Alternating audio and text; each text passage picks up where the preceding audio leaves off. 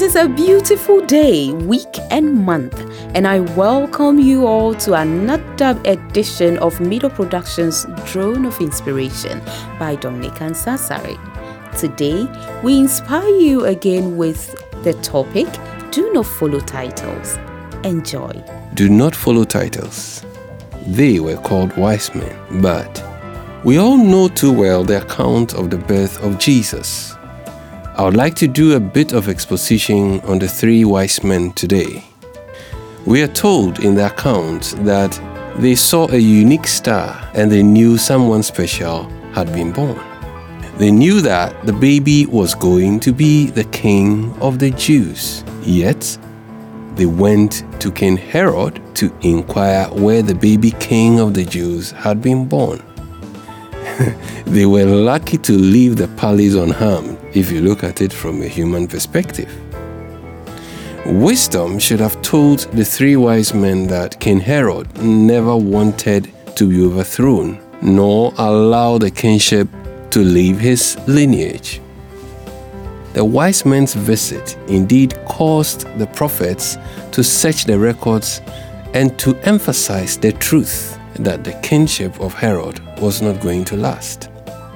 Let me ask you, who do you break your news to? And who do you discuss what you want to do with? The wise men in quote should have known that the God who showed them the star knew how to direct them. Eventually, no help or guidance came from the palace, but now it had become public knowledge that some wise men were going to give gifts to the baby king of the Jews. There are many titles in our world today.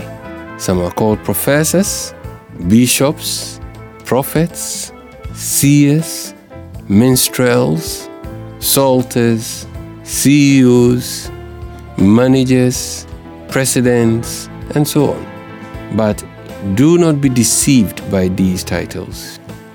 People who wear these titles are human like yourself and can get it right sometimes, and other times too, they can get it very wrong. Let's look at the lessons from our message today. 1. Do not despise yourself. 2. The arm of flesh can fail you. 3. Some acclaimed wise men have let people down. They have let companies down. And even others have let nations down. 4.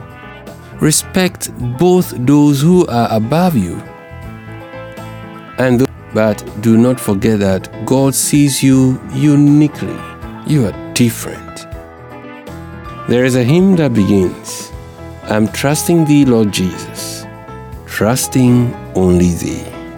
If you know the words, recite them to encourage yourself. Bye for now. Thank you for staying through with us. We hope to serve you soon. Until we come your way next time, remember, it takes inspirations to lift one's soul and faith. So be inspired.